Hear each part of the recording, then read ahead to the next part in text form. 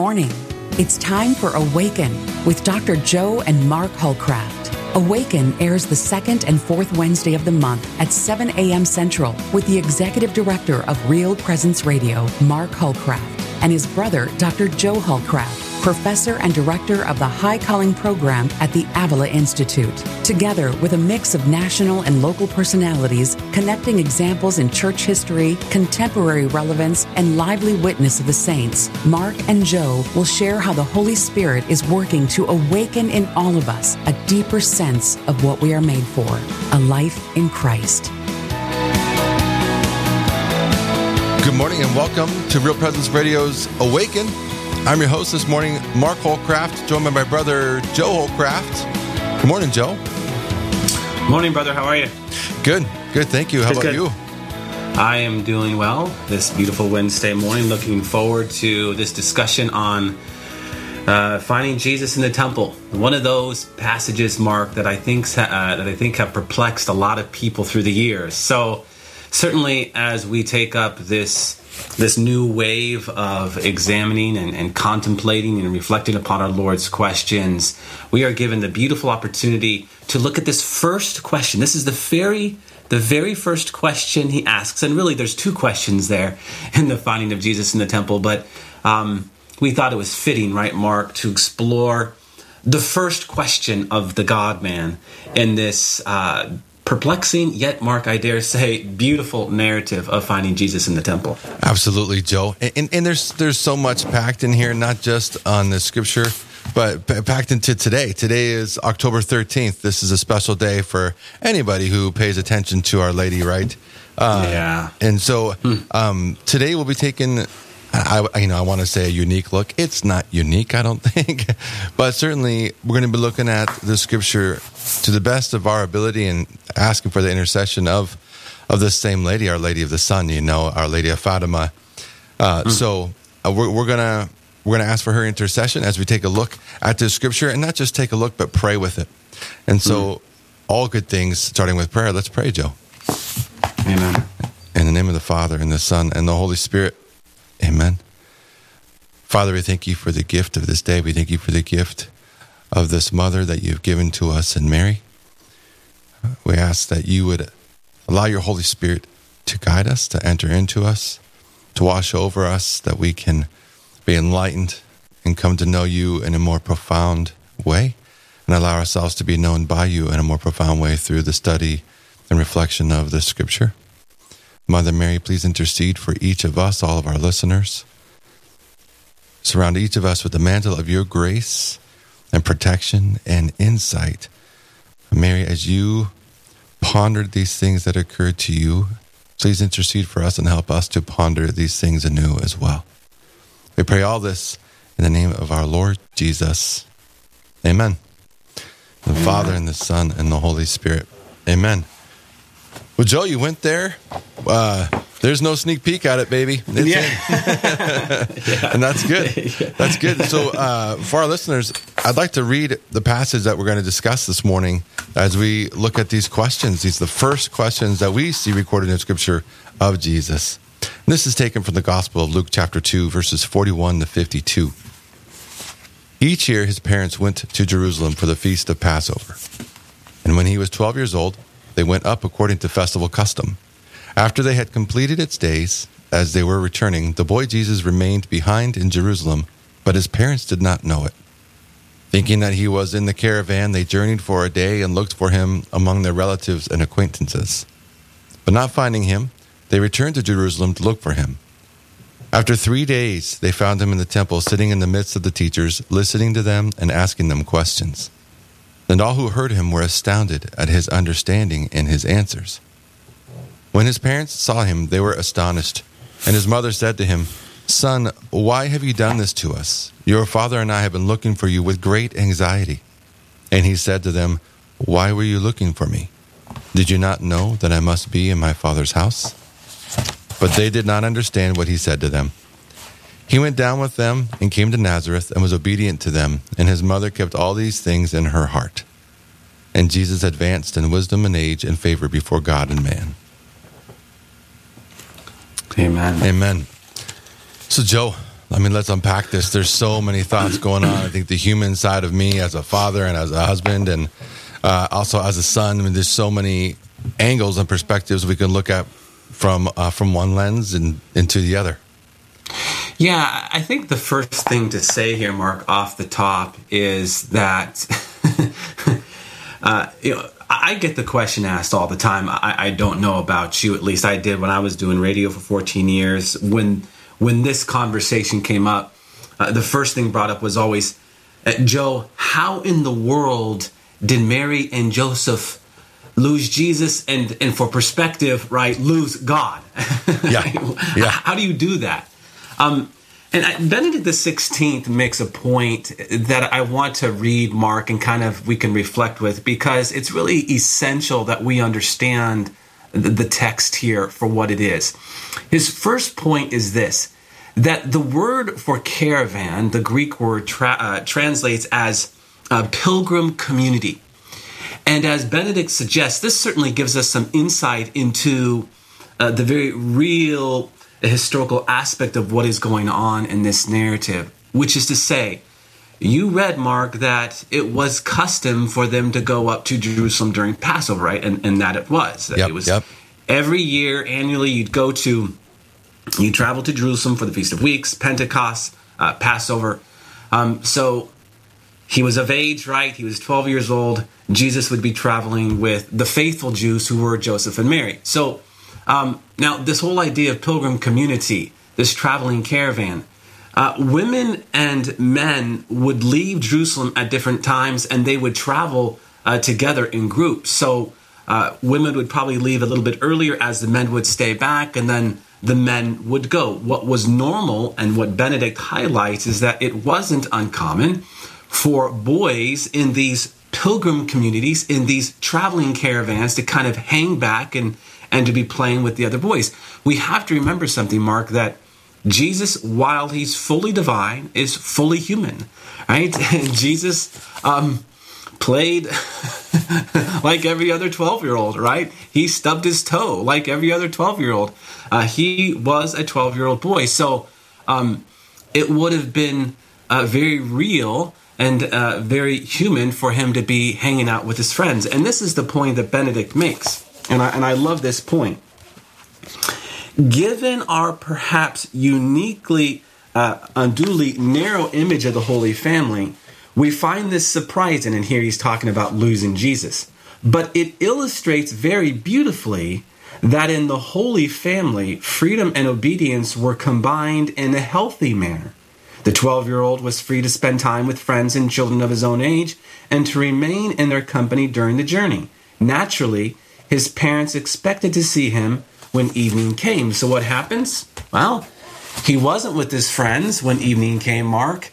And so after a day of heading north, they then probably retraced their steps a second day to eventually find him in their father's house on the third day. But to the question, how do you lose the God-man? I think Benedict XVI answers the question. There is a very healthy dialogue between freedom and obedience, right? It would have been natural, and this is important because he's fully human, it would have been natural for him to be hanging back with his 12-year-old friends. And yet, this does, I think, Mark, cross a threshold for us in understanding who Jesus is. At least it did for Joseph and Mary, as we will discuss. They were made to ponder all these very dramatic events in their heart. The other key point here, Mark, with respect to the losing Jesus for 3 days, is that this certainly providentially anticipates and foreshadows another event that I think all of our listeners are aware of when you hear 3 days. For sure. That is the 3 days of profound darkness that humanity experienced from the cross to the resurrection.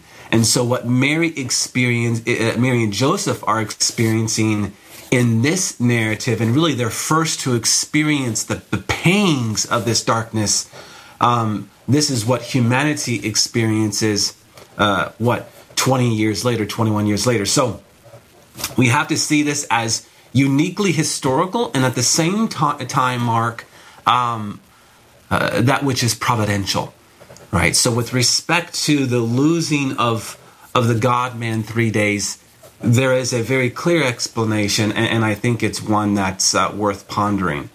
So that's a little bit of Benedict XVI in response to that question, and better understanding what's going on here. Well, I appreciate the insight. To say I appreciate the insight, that doesn't say enough. Pope Benedict, thanks for the insight. So yeah. No, but he is helping us unveil layers here too. He said something similar that I just ran across recently. I think some of our listeners might recognize the name Father Andrew Apostoli. I know you do, Joe. One of the Franciscan friars with Father Benedict Rochelle. CFRs. Yeah, the CFRs. He treats this, and I appreciate it. It's not just the humanity, because I think sometimes we say, we treat the humanity of it almost as if it's a downside or the smaller side of Jesus. But when in reality, it's dignifying our humanity when we recognize, just as you said, fully divine and fully human. This should be a sign of hope for us, not a belittling or that Jesus comes down to us. Yes, he came down to us, but to come to understand, this is a good thing of our humanity. Joe, I worked with teenagers, as you know, for over 20 years in youth ministry, and there's something here that I find very encouraging as a parent, as a dad, as a husband, whose wife is sometimes asking questions, Sure. regarding boys. Just the reality. No, he was out playing with his friends. And let's call it for what it is, Joe. It's a road trip. I mean, when your kids know you guys are going on a road trip, they get excited. Road trip, let's do it. And we're excited. And you take a couple of days to figure out what you're going to pack. And this was a regular part of their life, as you said. They knew what they were going to pack. They knew what they needed to bring. They knew it was a religious observance. Just as you said, it was a pilgrimage to go into Jerusalem. This is what the family did, and it wasn't just the three of them. This is just as you said. They're with their cousins, they're with their family, extended family, and even and I think some of our listeners have heard this before. But that understanding of and relating, Jesus had no siblings, and yet when in that interaction with his cousins within that familial connection were like his siblings. So he's close to his cousins. All these things. They portray the human family, and it dignifies the human family. This is what Jesus lived in, and so that he was gone all day. I think of our kids. If they're going to go out into the woods, they're gone most of the day. What brings them back? They're hungry. It could have been something very simple. Jesus was hungry. He came back. Yeah. I can hear a lot of the moms and dads. Oh, what brings them back? Food. That's what they want. Food. Yeah. They'll come back. That's when they'll talk to mom and dad. And I think sometimes we belittle humanity. And it might be, humorous and true enough on the one hand, but I take a lot of consolation in that what brought Jesus back? Probably because he was hungry, but also because it was the end of the day. Also because at nighttime it would be potentially dangerous on pilgrimage. They're not staying up at a Holiday Inn. They're stopping in. They might put up a tent on their way in this pilgrimage, or they might stay with family and friends along the way. So it's a very relatable setting and setup. And so, as you said, how does Jesus get lost? I have been asked that from teenagers. And it's usually more of a sarcastic or, not to paint teenagers in a negative way, but truly, more of a sarcastic, like, all right, God was lost and we're supposed to believe in him, or kind of joking. But at the same time, it's like, just as you pointed out, Joe, when we take a look at that, take a deeper look, okay, like he got lost. How often, I don't know about you, Joe, I know I'm not exactly proud of it, but we just left one of our kids at a friend's house because Meredith thought I took him, and I thought Meredith took Michael. Poor Michael. He just got left. Was he fazed? No. He was at a friend's house. He was fine. He eventually called us right when we got home. Said, hey, you guys both leave? Like, yeah, we did. Yeah. And just as you had indicated, it's something very similar. Am I saying it's okay to forget our kids? No. But no one did anything wrong. And I think that's one of the core things here, Joe, is, we have this visual of the saints and of Jesus, and you forgot Jesus. That was wrong. Like, no one did anything wrong. Yeah. But now they're concerned, right? And now we enter into this newness. And Joe, I think of one of the 7 sorrows of Mary. I think one of the 7 sorrows of Mary was having lost her child for 3 days. And so it's interesting how the Catholic Church takes some of these great images in Scripture and not just, makes it gives it a place of reverence for religious observance, but we're entering into the life of Jesus and Mary. This is one of her sorrows. So we start to take it from another lens, and I don't think it's a stretch or hard to see as a parent. Oh my gosh, Joe, if I've grown nervous when I don't know where one of my kids is after 5 or 10 minutes, particularly when they're young. When they're 12 years old, it might be a different concern. And if you don't know where they are, nonetheless, that's just a few, an hour goes by, you start thinking the worst, unfortunately, as a parent. And maybe that's where the anxiety goes to another level on an unhealthy place. Yeah. And Mark, as Jesus was never lost, like technically he's in the temple. He knows where he's at. He's doing his thing. This is Mary, a great point. This is okay. Yeah. You keep going. It's Mary and Joseph who obviously don't find him. And we'll certainly get into why Jesus is in the temple and what he's doing. But you're raising a very important point with respect to darkness. I know in our pregame huddle, we were talking about our own experiences as parents. I took my 2 oldest, Colby and Avila, back to California for a wedding last year, and I could not find Avila. It was the most concrete experience I've ever had in my life, and that is no exaggeration, with a darkness where it was just it was out of my control. There's nothing I could do, right? And lo and behold, and I invited our brother and sister-in-law into this darkness, Tom Mercedes, because we were at a wedding and we were on the 3rd floor of this building that was a maze. That was the other puzzling thing about it.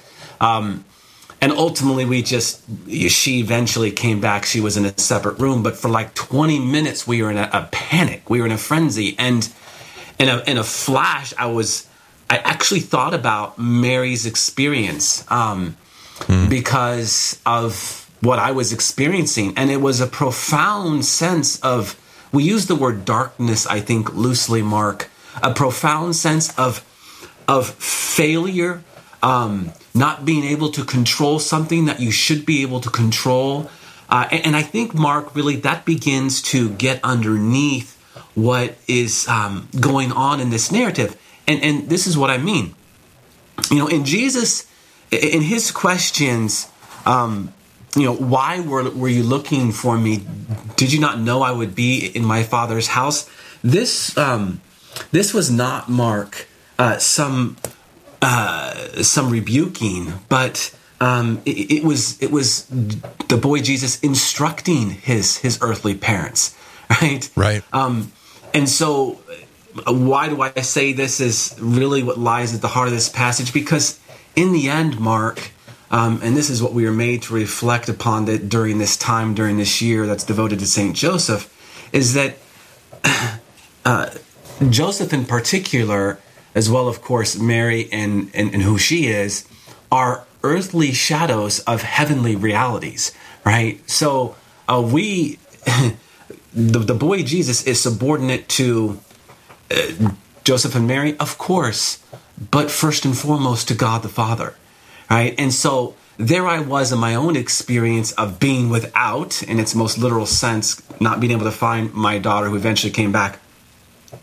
I went to my knees and prayed, Lord, bring her back. And ultimately, in that time, I was made to understand the centrality of who I am. And that is, yes, I'm her earthly father, but God the Father, she belongs to you. Right? And I think this is where this passage goes, and certainly what we're going to be reflecting into for the remainder of our time. Absolutely. Joe, thanks for the insight. We do got to take a break. When we come back from the break, I want to pick up a little bit where you left off, and you were made to ask a question: whose are you, and who do you belong? Yeah. And I think Those are great questions for us when we come back from the break. Stay with us. Don't go anywhere. We'll be right back with more after this short coffee break. You're listening to Awaken on the Real Presence Radio Network.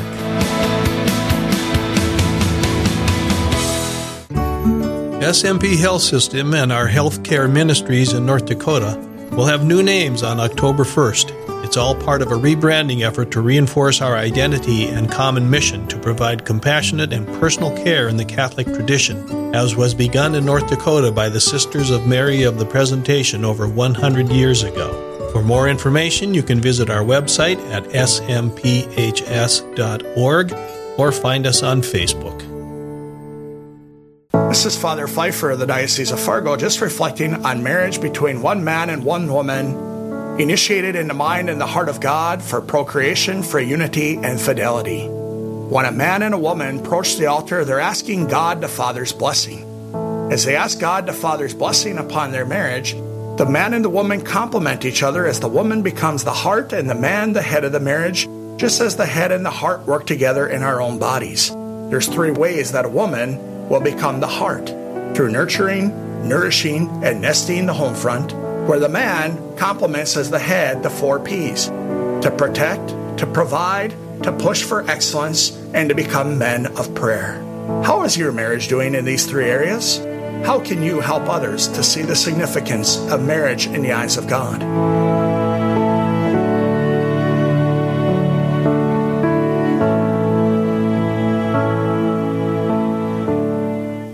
Did you know you can listen to the RPR network when you're on the go? Just search for Real Presence Radio in your app store. Listen live to any station across the network at any time, so you can stay connected to your local community from wherever you are. Plus, if you miss a program, the Real Presence Radio app is your one-stop shop for local and national podcasts, including our signature show, Real Presence Live. The Real Presence Radio app, with you every step of your faith journey. Download it today and see what you've been missing. Welcome back to Awaken on the Real Presence Radio Network. Now back to more lively, faith-filled conversation with Mark and Dr. Joe Holcraft. Great to be back with you. This is Mark Holcraft in the Fargo studio, talking to my brother, Dr. Joseph Holcraft, joining us from Ohio, as is his usual landscape when we're talking and doing Awaken. Joe, when we left off before the break, we talked about you were made to ask that question in the example that you used when just for a few minutes, 20 minutes, you were without your daughter and just wondering, okay, where is she? And you just were put down on your knees and you asked the Lord. I would dare say you're probably begging the Lord, please bring her back. You know, there's such a feeling of desperation, but in that desperation, you're made to see. And it isn't just you. I think in these moments in general, and as parents, we're made to see whose we are and who we belong to. And who do we not belong to, you know? Yeah. And so it definitely, it's a humbling place to be. I wanted to pick up on that. And after that, Joe, I wanted to talk about, because you briefly referred to Jesus' response. You know, when he said, why were you looking for me? Did you not know that I must be in my Father's house? I want to come back to that. But wouldn't mind wrapping up that point, too, of whose we are. Yeah, and it's to maybe even turn the phrase around a little bit, Mark. To understand who we are is to understand whose we are, right? Which is to say, we put a priority on the fact that we are first and foremost sons and daughters of God, right? I speak of Joseph and Mary as, earthly shadows, if you will. But at the same time, what we are made to understand is, first and foremost, for you and I and all of our listeners, Mark, that no matter what our blood ties are, there is a priority on the fact that we call God the Father, right? And because in the end, our first vocation, that which gives shape and form to every other vocation in what we say and do, is that we call God Father, that we cry, Abba, Father. This is the great claim of St. Paul in Romans 8:15. And so the boy Jesus says, of course I am about my Father's business.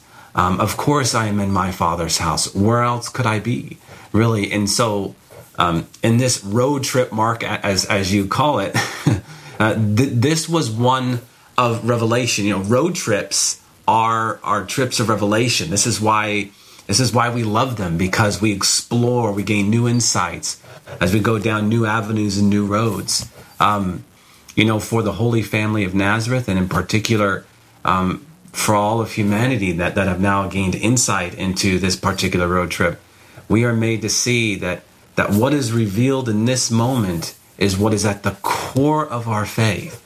Because again, as you were hinting at, if we're going to understand who we are, we must first understand whose we are, which is to say we first belong to God the Father. Right? This is what it's about. From the beginning of creation, He had us in mind. And if we're going to understand the fullness of what that means, we have to allow God in. And we do this by being about the Father's business, being in the Father's house. There's no better place to be. And it does not demote, any other vocation as much as it brings understanding into everything that we do by way of vocation. So this, again, becomes really of the highest priority to reflect upon and to meditate and to contemplate, because otherwise we go about our day and there's no real spiritual trajectory to what we're doing. But in light of calling God Abba, Father, in light of being in the Father's house, yes, this is what we need to be paying close attention to. And I'm going to use it as a segue, Joe, and that's just it. So Jesus says, and it's so important for us to not separate ourselves, right? Like right now, we are being asked and invited, our listeners, we're being invited to see not just what did Jesus say, but to put ourselves right there in that temple with Jesus. And to imitate this, he says, why were you looking for me? And this is after Mary says to him, son, why have you done this to us? Your father and I have been looking for you with great anxiety. Mom and dad are on the same page here. And he said to them, why were you looking for me? Did you not know that I must be in my Father's house? Other translations, Joe, and we talked about this briefly, would say, did you not know I must be about my Father's business? And you just said this, to be about the Father's business. This is what we're all called to. So I don't think we're meant to separate ourselves. Let's not intellectualize this, that we remove ourselves, because I think we do that. Like, we remove ourselves. Yeah. That's a good story. And this isn't necessarily the purpose of this sacred scripture. We want to be brought in. We're in the temple right now. We just heard this conversation unfold in front of all the teachers. Were Joseph and Mary a little bit intimidated? Were they a little bit embarrassed to admit they lost their son? Well, not so much. I think in that culture and time, as we've already explained here, Joe, not so much. But then what does this mean of Jesus' response? In his first, and not, as we've talked about before, not unlike typical Hebrew culture, his first answer is in a question, a couple of questions. Why were you looking for me? I know the question I haven't asked is, hey, if Jesus is perfect and he gets to backtalk to his parents, what's happening there? It's like, no, but it's a great question, because I think a lot of times our human experience would lead us to say, Jesus was throwing down some attitude. Well, and Mark, I'll just quickly interject, because what you're saying is really important right now, and it's a point of departure for many people, because it leads to confusion. Yes, and that's why I say this is not a rebuke, but more of an instruction. Well, he's asking a question, but this is how rabbis instructed, right? This is Jewish culture. And so this is a part of diving into question. To go into the literal sense. He's not rebuking, he's instructing. And we know this because just a few verses later, what happens, right? He goes back to Joseph and Mary, and he grows in obedience, wisdom, obedience, and stature. Yep. So even Joseph and Mary are in the process of understanding. As much as Mary has been given this, infused knowledge of salvation, she still has a choice. There's still a process of understanding. She doesn't know everything, right? Clearly she doesn't know everything, because otherwise she wouldn't have, quote unquote, lost him for 3 days or have fallen into this darkness. But ultimately, to the point here, Mark, and I think it's really important, is that there is an instruction going on, and the context is this instruction is about the Father's business, and this should be hopeful for us, right? That even Joseph and Mary can receive instruction in this particular context. And this isn't in contrast or this isn't in competition with who they are as parents, because, again, a few verses later, he goes back with them and he grows in wisdom, obedience, and stature. I mean, obviously, Joseph and Mary are doing something right here. And this is the flip side. But keep going, Joe, because we can come back to that in a minute. Yeah, well, it's to highlight the importance of what is taking place in the exchange, not a rebuke, but an instruction. And at the same time, I would dare suggest it's an affirmation of who they are as parents, right? Absolutely. Clearly, they've instructed him in the law because they're going to Jerusalem. They're fulfilling their Jewish duties. But at the same time, and this is why it's so important, at the age of 12, he's now entering into something new, which is a taste, Mark, of what they will come to know, at least Mary, especially 18 years later, right, as he begins his public ministry. Very important there. Yeah. I think it is very important too, just from the perspective, when we hear of a young person, he's borderline teenager. A borderline teenager 2,000 years ago is going to encounter life in society, I think, to some ways different, but to some ways the same, in that their anatomy, their point in life where they're growing up, the self-discovery, in the sense of starting to grow independent, and not independent in that I want to be out from underneath my parents' roof, per se, is independent in that he's starting to think for himself, Joe. We see he's starting to demonstrate a maturity in thought. As you just said, this critical thinking. This is good. This should be a point of hope for us, but I think as parents, we get scared. I didn't teach my kid that. Where are they getting that from? Well, sometimes that can be a scary thing, depending on what they're saying. But a deeper level and layer, not to get into so much the psychology of it, but there is something to be said about really created by God. This is a part of the acting out, the development of God's creativity as a son or daughter of God, starting to unfold with this deeper thought, a little more complex thinking. But I think there's something here too. Why were you looking for me? Did you not know that I must be in my Father's house? There's a conversation here, Joe. As you said, it's not a rebuttal. Yes, I think Joseph and Mary are learning. They're learning how to parent. How often, this... Again, it can be a scary thing. I think sometimes we read into it, we misunderstand its meaning in the sense of our kids do teach us how to parent. But It's not that they're parenting us. And I think there's a distinction here, because there are a lot of times when, as observers, we might know, oh gosh, who's the parent there? And then we get tempted to judge, but we can see that. But our kids do certainly teach us. I can think of times, having 6 kids, I think of my oldest in particular, when he was younger, there are definitely times he asked questions within a conversation. And I might be a little bit more heated, but I was able to recognize by God's grace, he's not talking back to me. He wants to know, he's digging a little deeper. He's not even thinking, Thomas in this case, he wasn't even thinking of trying to get under my skin, as the saying goes, or to bug me, or to get an extra dig. A lot of times, he was just asking the question to just really know. But in the heat of the moment, our passions get fired up. We don't always see clearly. We think there's a back talk at work there.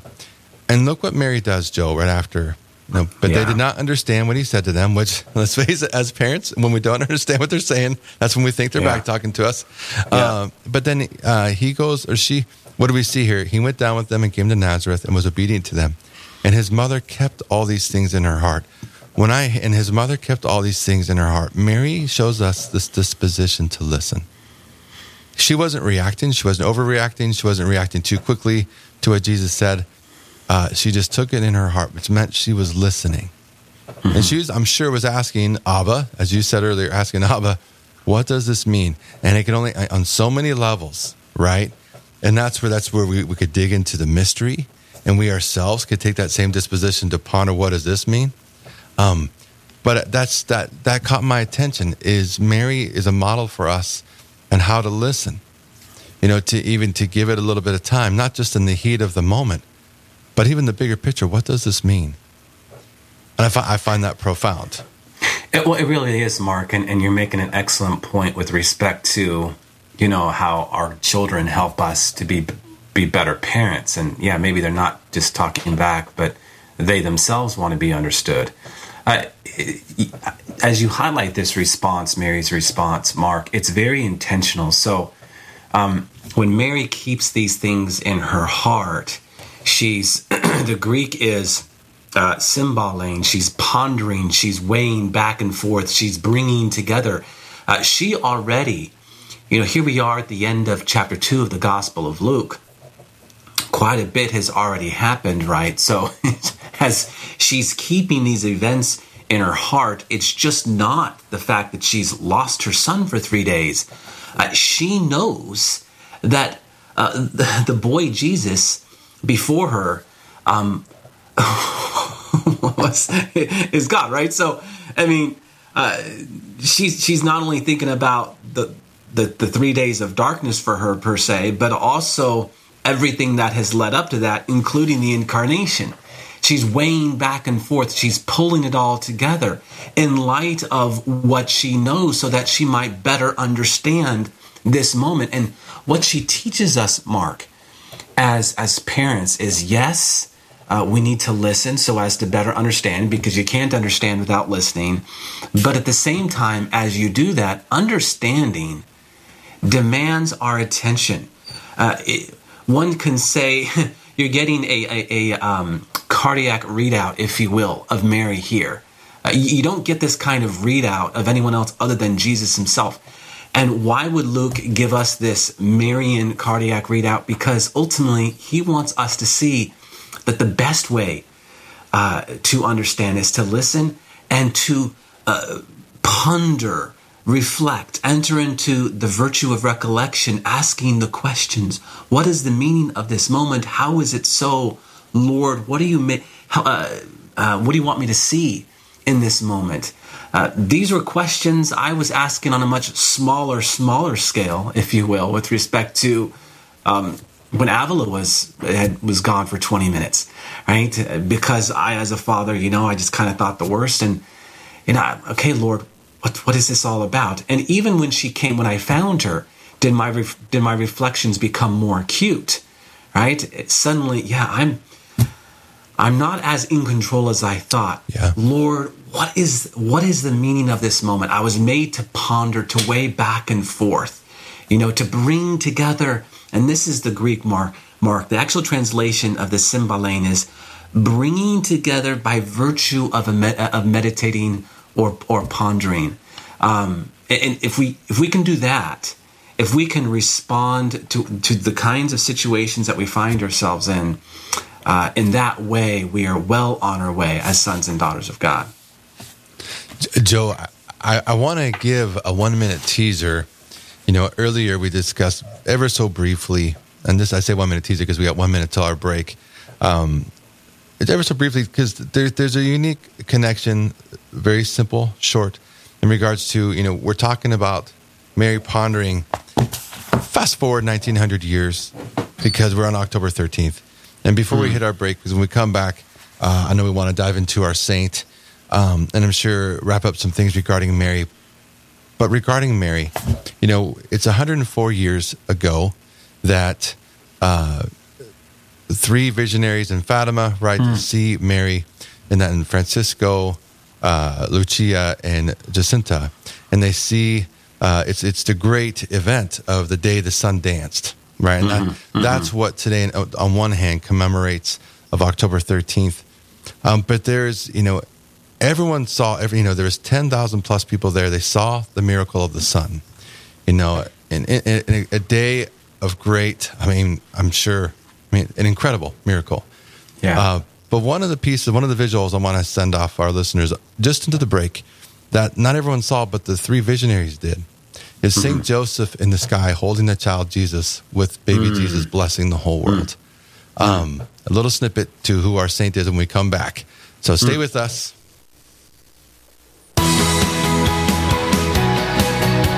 You've made the right choice to listen to Awaken. Stay with us. There's much more to come after this short break.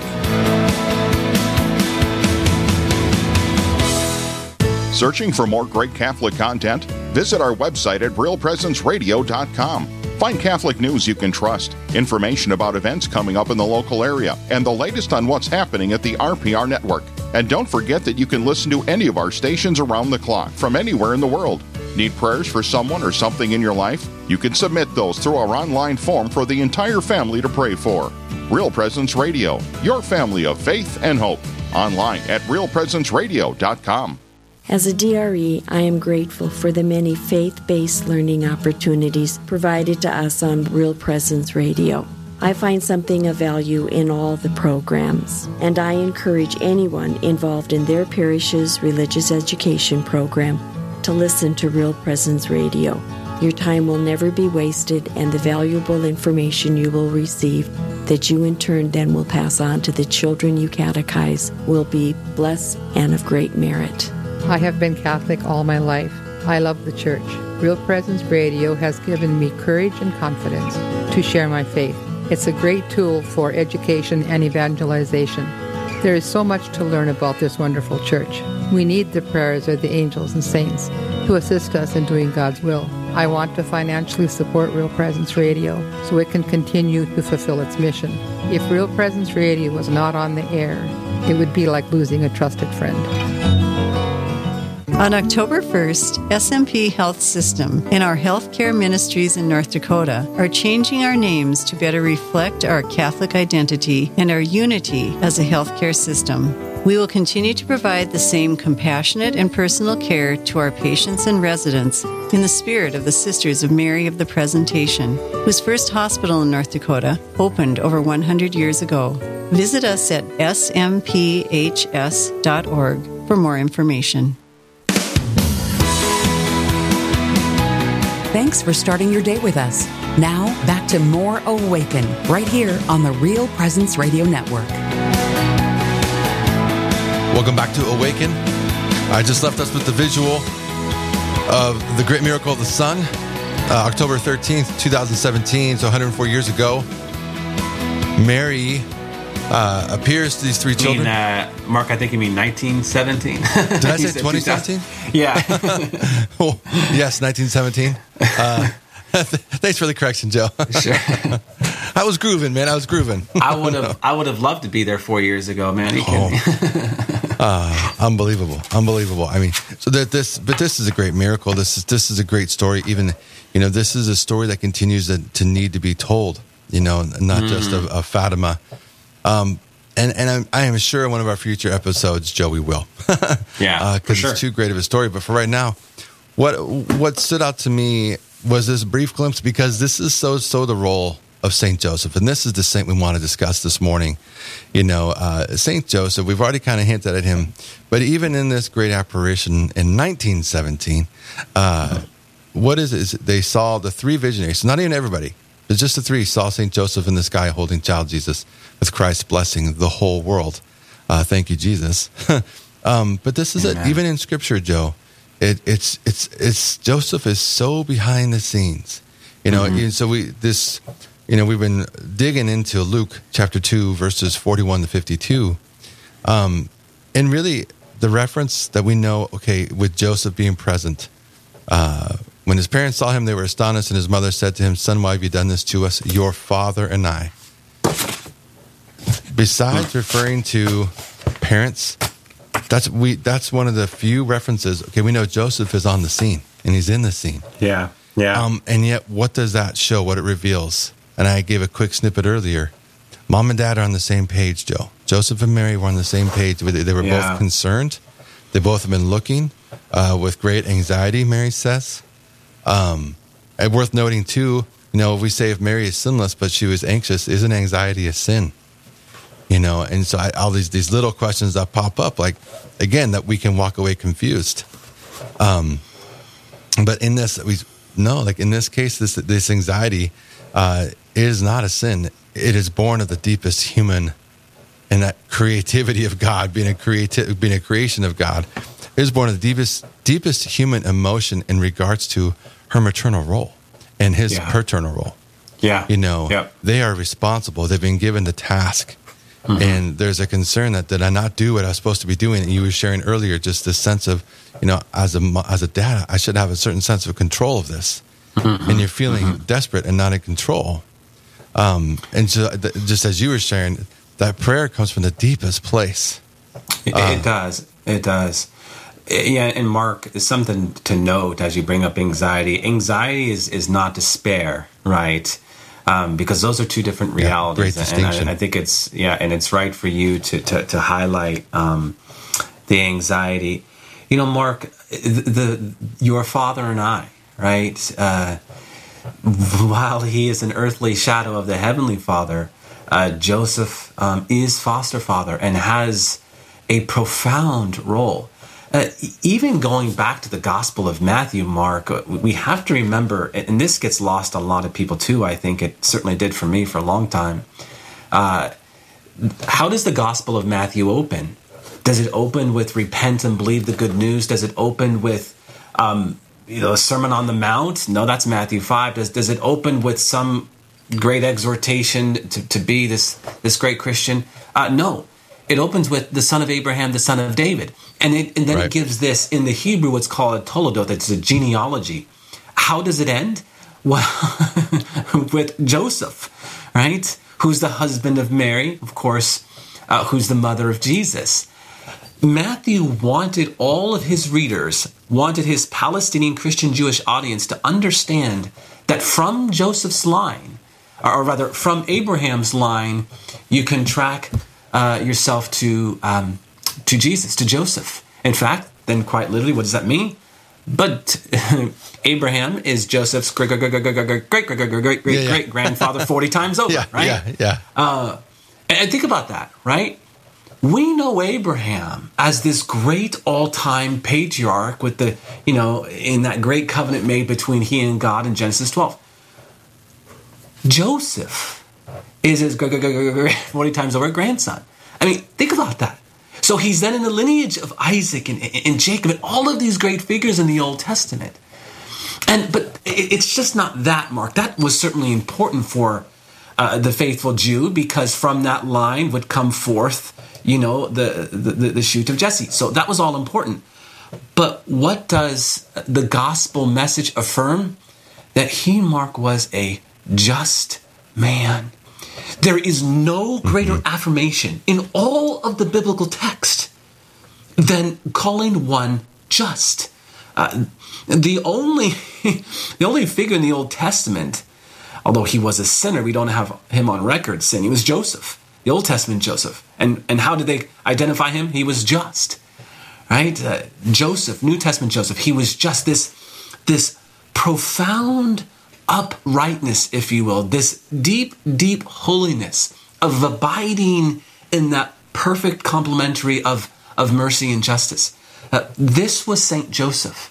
So he receives this great affirmation, and this is the man, the father, who was with his wife, Mary, looking for Jesus. And I love it, Mark, when you really start to think about the grandeur of what we're talking about, because what we know of Jesus is in, 3 years? All of that was hinged to what? But his previous 30 years of growing in obedience and wisdom and stature, right? So 30 years, and certainly this is an affirmation of the sanctity of the family, right? But Mark, the sanctity of the family, living in a kind of quiet holiness, as Pope Paul VI once said, this living in anonymity, this silent holiness of just going about their business, doing what God was asking them to do, with the paparazzi, the farthest thing from their location. It was just about doing as God had asked them to do, which was always first about being who they were called to be in light of who they were. Right? So when you reflect upon Joseph, certainly it's to appreciate that he comes from a great line, right? But also he was a man of justice. And here, Mark, I think we can begin to really get at the heart of what this reflection ought to be about with respect to St. Joseph. And I had teased earlier this year of St. Joseph, December 8th, 2020, Pope Francis promulgated a year devoted to St. Joseph, where we might increase in our devotion to St. Joseph, the great saint. And as we do, come to ponder, Mark, the virtues of this man, right? The virtue of courage, the virtue of tenderness, the virtue of resolve, right? The virtue to be the foster father who he was called to be. Well, and there's got to be humility there, Joe. You know, to be a foster father, a few different things that stood out to me because, earlier we were discussing, and Jesus grows in wisdom and age and stature, and he was obedient to his mom and dad. But he had to have had those things witnessed to him. Jesus had to have seen what it looked like in the day, and so we jump from the Gospel of Luke to the Gospel of Matthew. You referred to Matthew earlier. And we see in the Gospel of Matthew the flight to Egypt. In Matthew's account, he writes, when they had departed, behold, the angel of the Lord appeared to Joseph in a dream. In a dream. Now, again, Hebrew culture, the Lord used dreams to speak to his people relatively often. But in the dream, the Lord appeared to Joseph in the dream and said, rise, take the child and his mother, flee to Egypt, and stay there until I tell you. Herod's going to search for you and the child to destroy him. Joseph rose and took the child and his mother by night and departed for Egypt. He was obedient, Joe. He was obedient when it was really inconvenient. It traveled by night. But a man, what a man. That's the phrase that comes to mind. What a man for us to emulate and to see what does it look like to be a man of God in our day. Let's look to Joseph. There's a reason Pope Francis's call for this year of St. Joseph. But as you were talking, the word that came to mind is integrity. And I know as you've dipped in, I love how you dip into giving the Latin and the Greek to some of these words, kind of digging into the etymology a little bit. The Latin, the etymology of integrity breaks down from the Latin word integer or integritas, but it means intact, whole. Joseph is a whole man. He's a man of integrity. It means he's whole.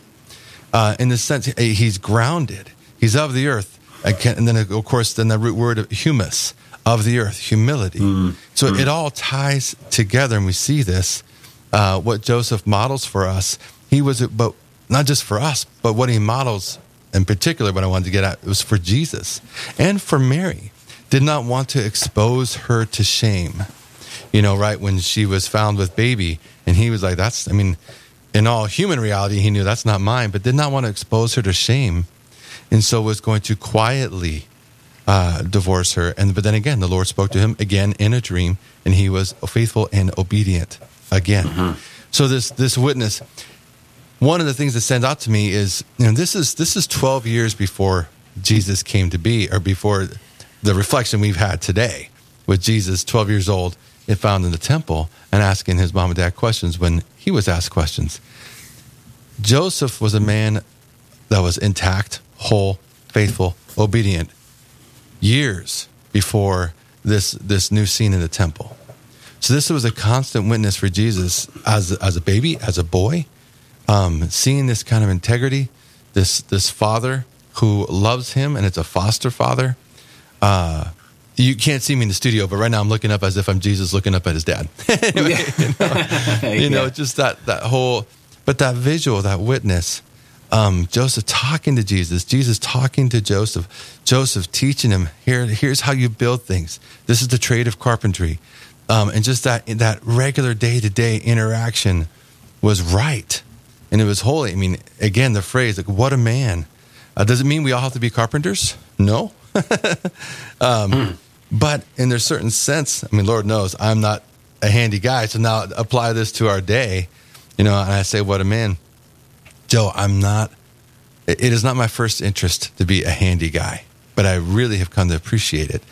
Sure. I can't tell you how many times I've asked for St. Joseph's intercession to show me, if this has a role in who I'm called to as a man who is called to protect and provide, show me how to do this. And in that, I've learned a lot. I've learned a lot from my own father-in-law, some of my brothers-in-law, and I say that nothing against my own family. I've lived away from them for over 20 years. Sure. And so there's so much that St. Joseph can show us now in so many ways.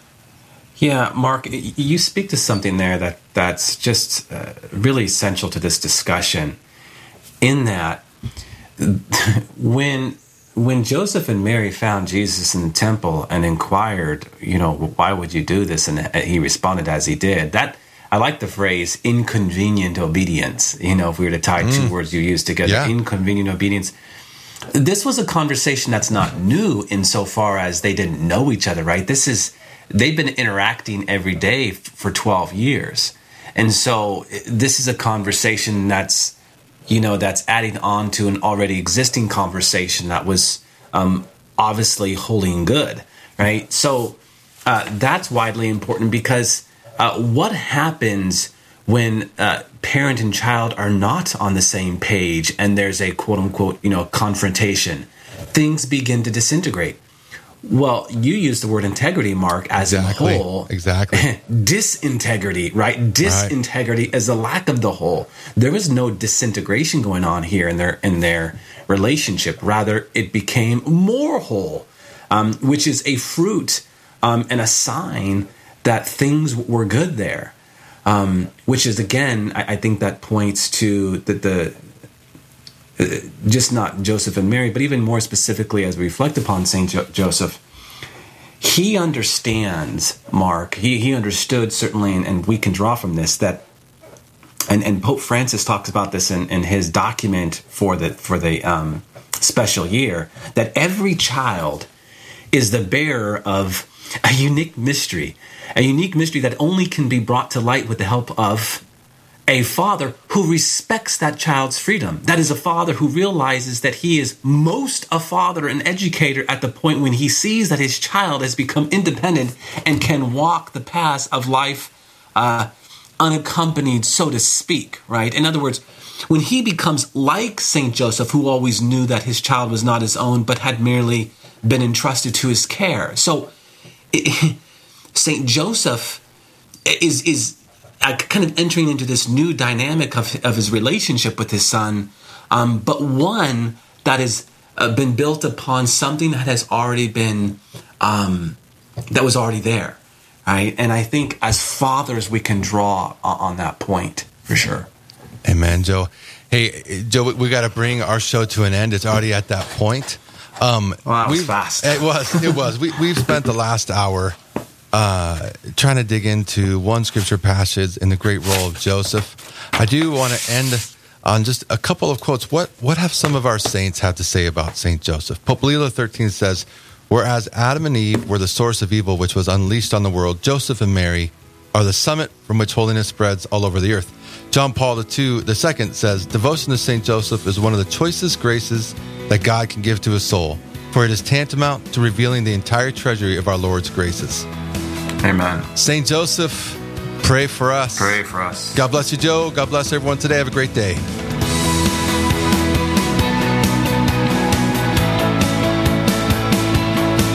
This has been Awaken on the Real Presence Radio Network.